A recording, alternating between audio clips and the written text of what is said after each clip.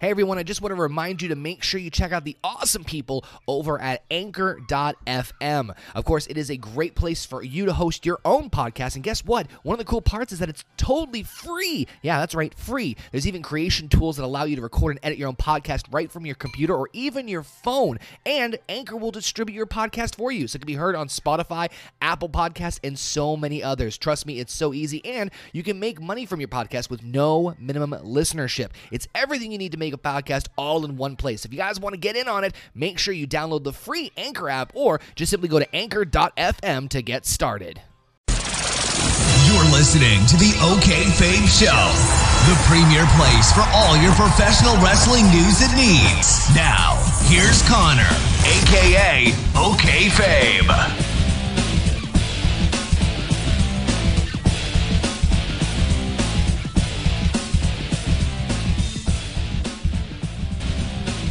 What is going on, everybody? It's yours truly, Connor, a.k.a. Okayfabe.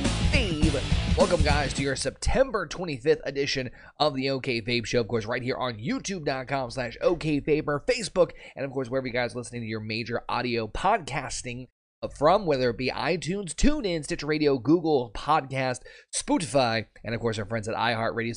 Thank you so much for tuning into the show.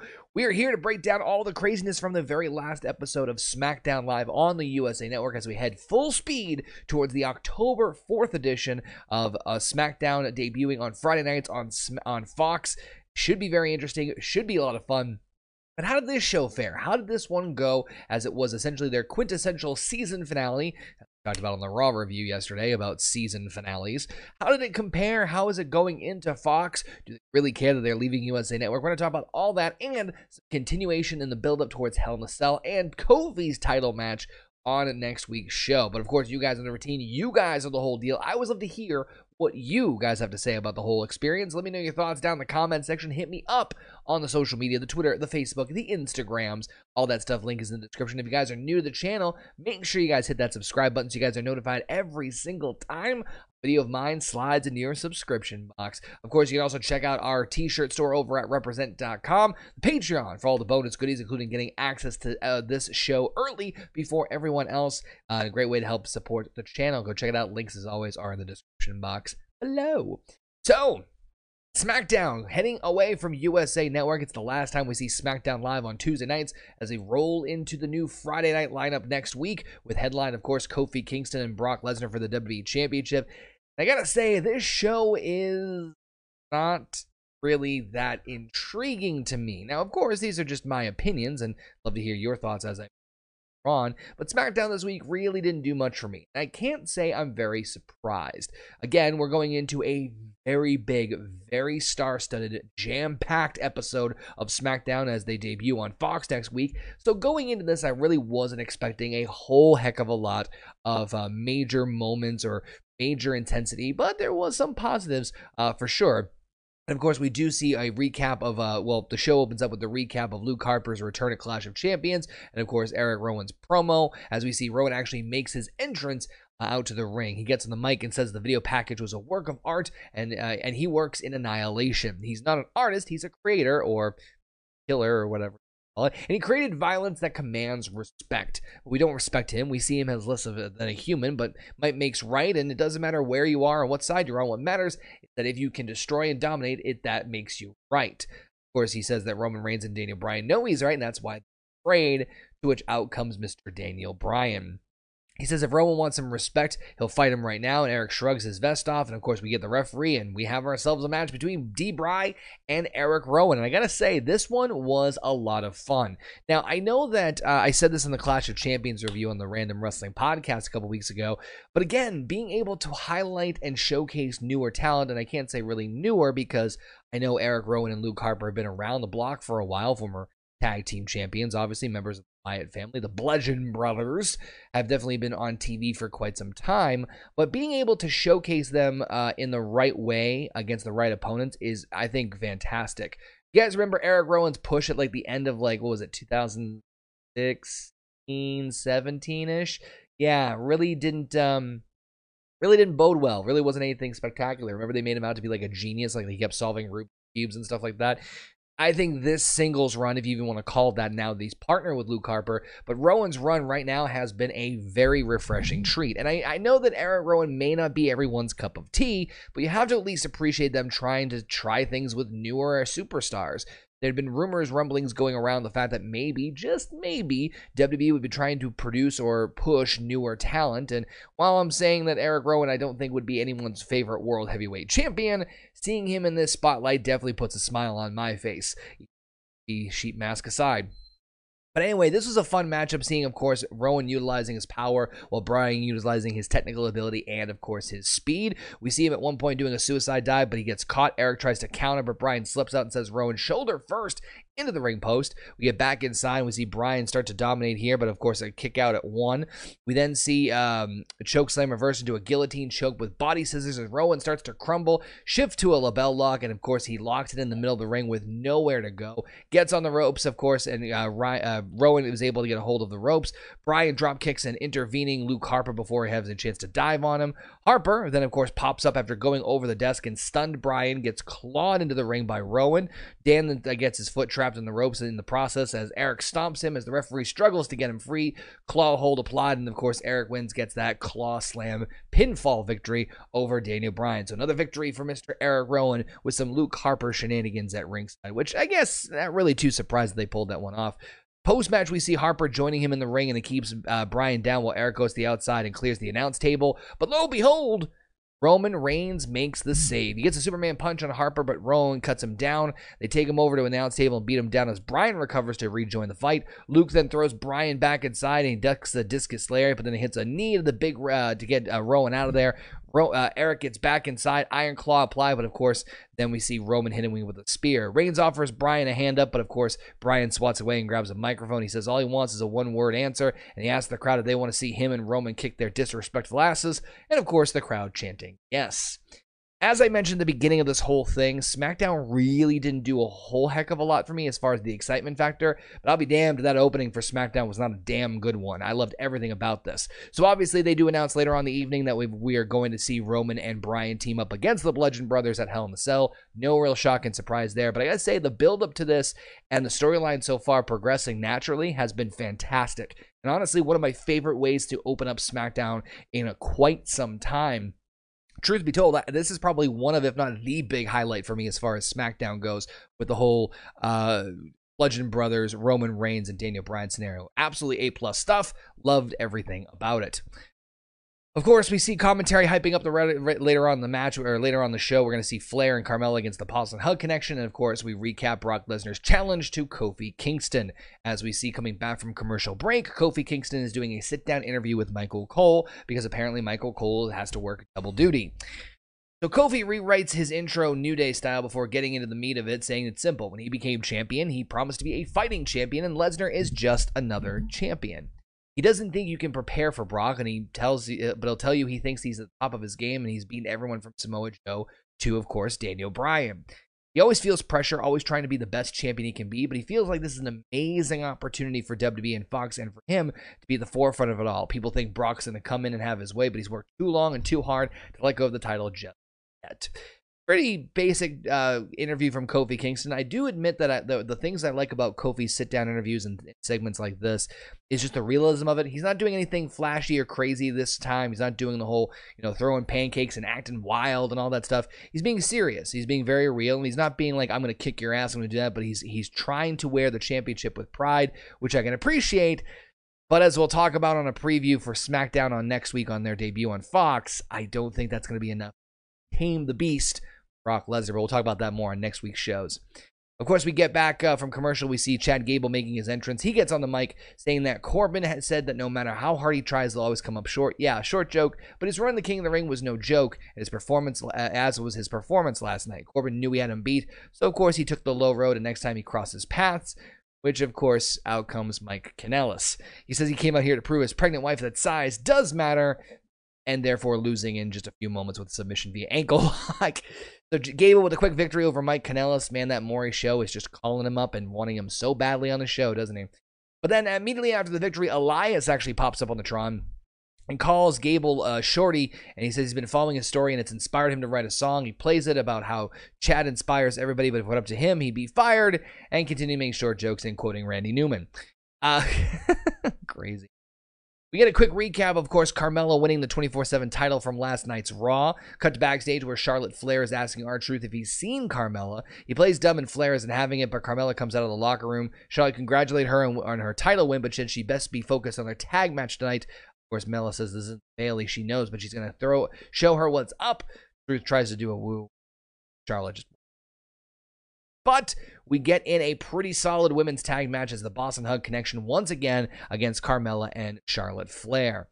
This one was a little bit shorter than I expected, but then again, with SmackDown being only 2 hours, it's understandable that they wouldn't really give this one a whole hell of a lot of time. Of course, Boston Hug Connection get the victory. We see super kicks with Banks with an elbow, nobody home. And Mella hits another super kick only for Bayley to break it up. Dumping Bayley to the apron, super kick sends her to the floor, duck a lariat, tilt-a-whirl schoolboy. And of course, we see a Banks statement submission onto Carmella to get the victory here. After the match, of course, the 24/7 rules back in place. And this time, the entire women's locker room empties as Truth carries Carmella out to safety.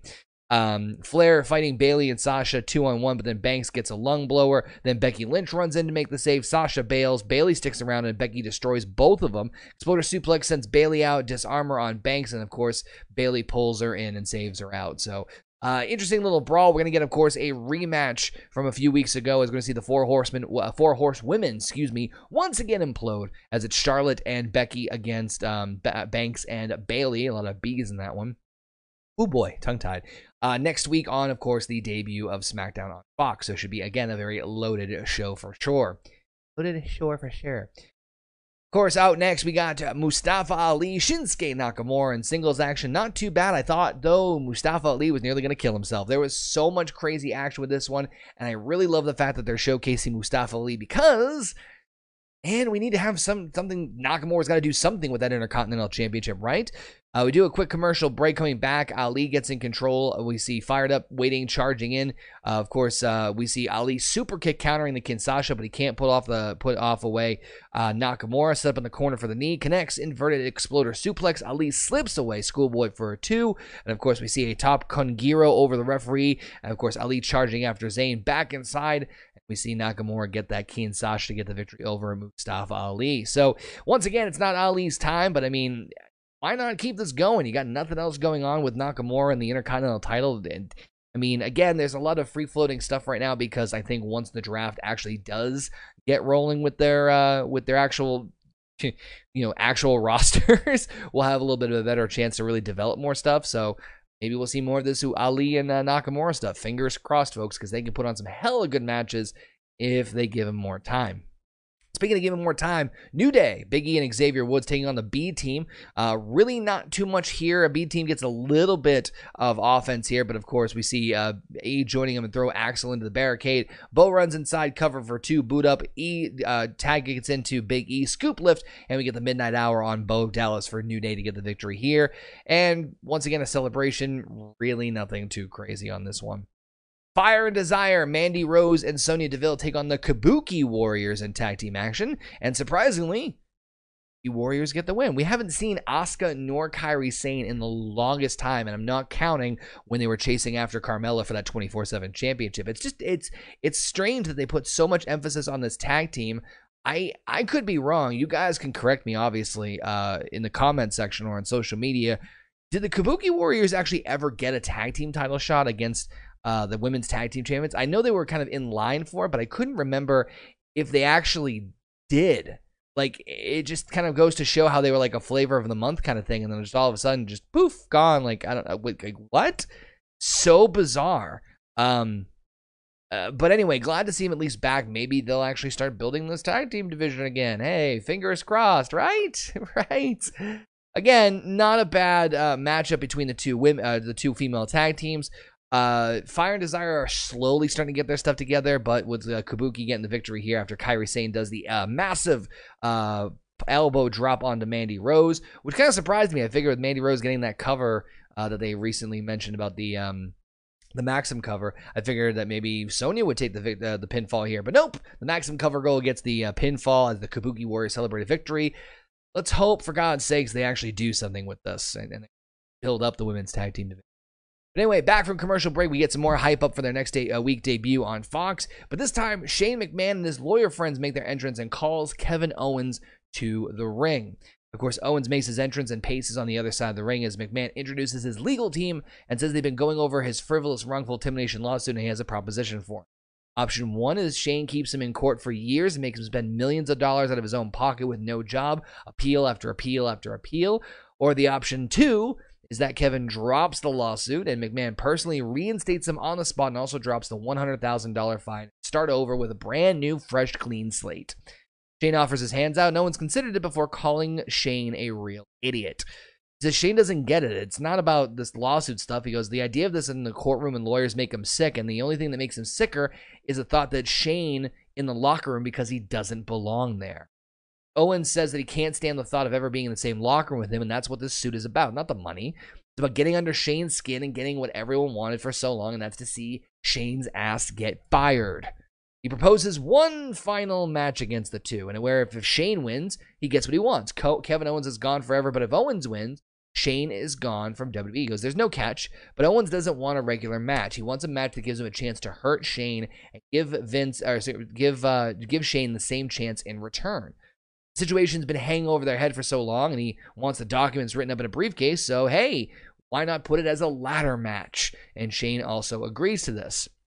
I am actually thinking this is a fantastic idea because I was a little worried with them being so close to Hell in a Cell that we're going to see an effing rematch from 2 years ago between Kevin Owens and Shane McMahon.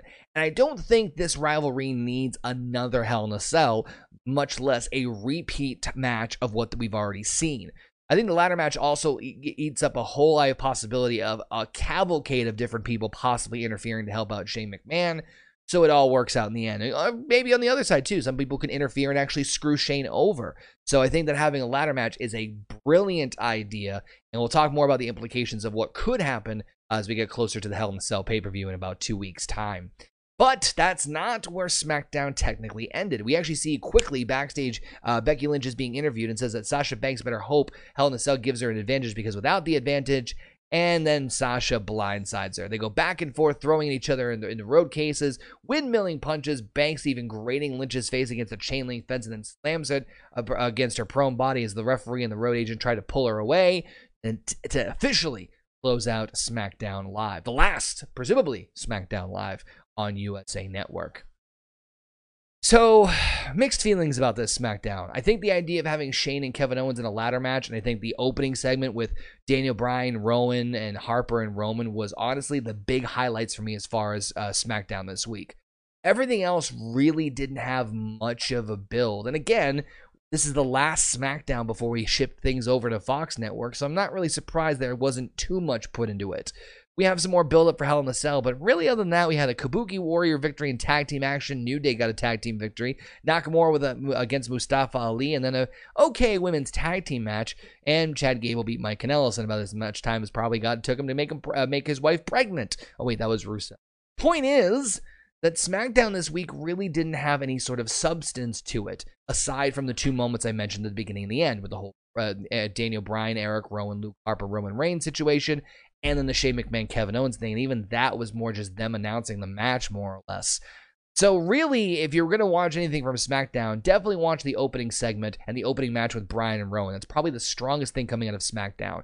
But again, considering we're doing this massive, huge show next week with their debut on Fox, I'm not too surprised they didn't put a whole lot into this week's show.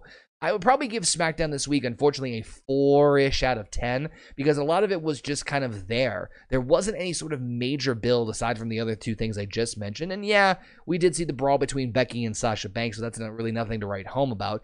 Next week, though, on SmackDown, will be a lot to write home about, with a WWE Championship match, presumably a new top champion, the 4 Horsewomen, and tons of huge celebrity stars, including Austin, Hogan, and so many others. So what's going to happen on SmackDown's debut on Fox? Well, we'll talk about that when we get to next week's time on the Okayfabe show. But don't fret, folks. The wrestling doesn't stop there. So make sure you guys come back tomorrow, 7 a.m. Eastern Standard Time, as we're going to cover everything that took place on tonight's NXT. First hour on the USA Network, and the second hour, of course, on the WWE Network. Really looking forward to that. Of course, that's just my opinion, guys. I want to hear what you have to say about this week's SmackDown. Hit me up in the comments. Hit me up on social media. Make sure you subscribe, hit that bell so you're notified, and check us out on all the other platforms on podcasting, Facebook, Represent Store, Patreon, and so much more. Thank you guys again for tuning in. I appreciate the continued love and support. Take care, and as always, take it easy. Thanks for listening. Make sure to watch The Okayfabe Show. Follow him on Twitter @Okayfabe and like over on Facebook.com/Okayfaber. This is The Okayfabe Show.